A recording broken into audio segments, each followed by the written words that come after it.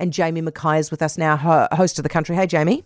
G'day, Heather. So I'm surprised that why aren't we getting the World Shearing Champs every year? Why is it even in Scotland this year?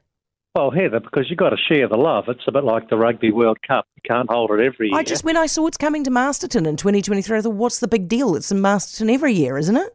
No. That's the Golden Shears. That's the New Zealand Championship. So what we're talking about is the World Shearing and Wool Handling Championships, currently being held in Scotland at the Royal Highland Show. So it's our turn in 2026 to host them in Masterton, and we'll do so at the Golden Shears. What kind of a crowd do you get?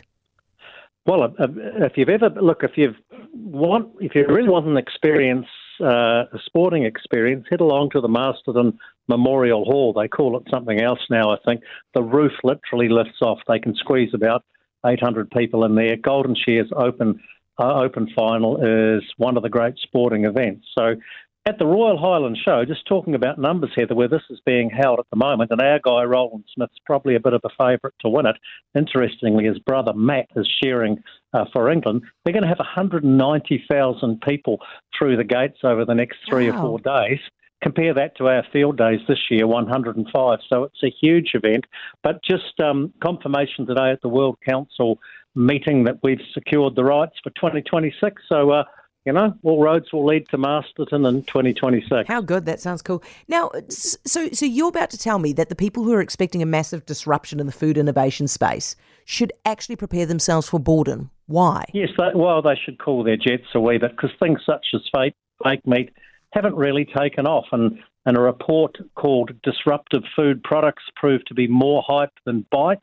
Rabobank says the consumer food industry has witnessed an explosion of disruptive innovation for food products over the past decade, but this has reached its peak, should I say. I'm struggling tonight, Heather.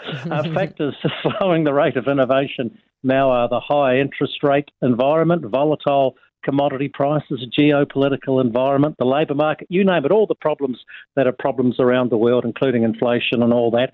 And these disruptors and investors have overestimated consumers' willingness to dramatically change their diets. And there's a good reason for this, Heather, because many of these disruptive foods, such as fake meat, don't actually taste that flash.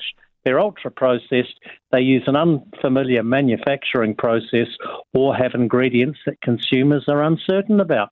However, as a final rider, it's not all bad news for plant-based products, because plant-based milk products are faring much better, and I'll give you a good example of that, and that is oat milk. But Heather, I'll never forgive you if you get an oat milk latte. Absolutely not. No. We'd do straight cows, straight from the teat, Jamie. We'd just go hard on that one. Thank you for that, Jamie Mackay, host of The Country.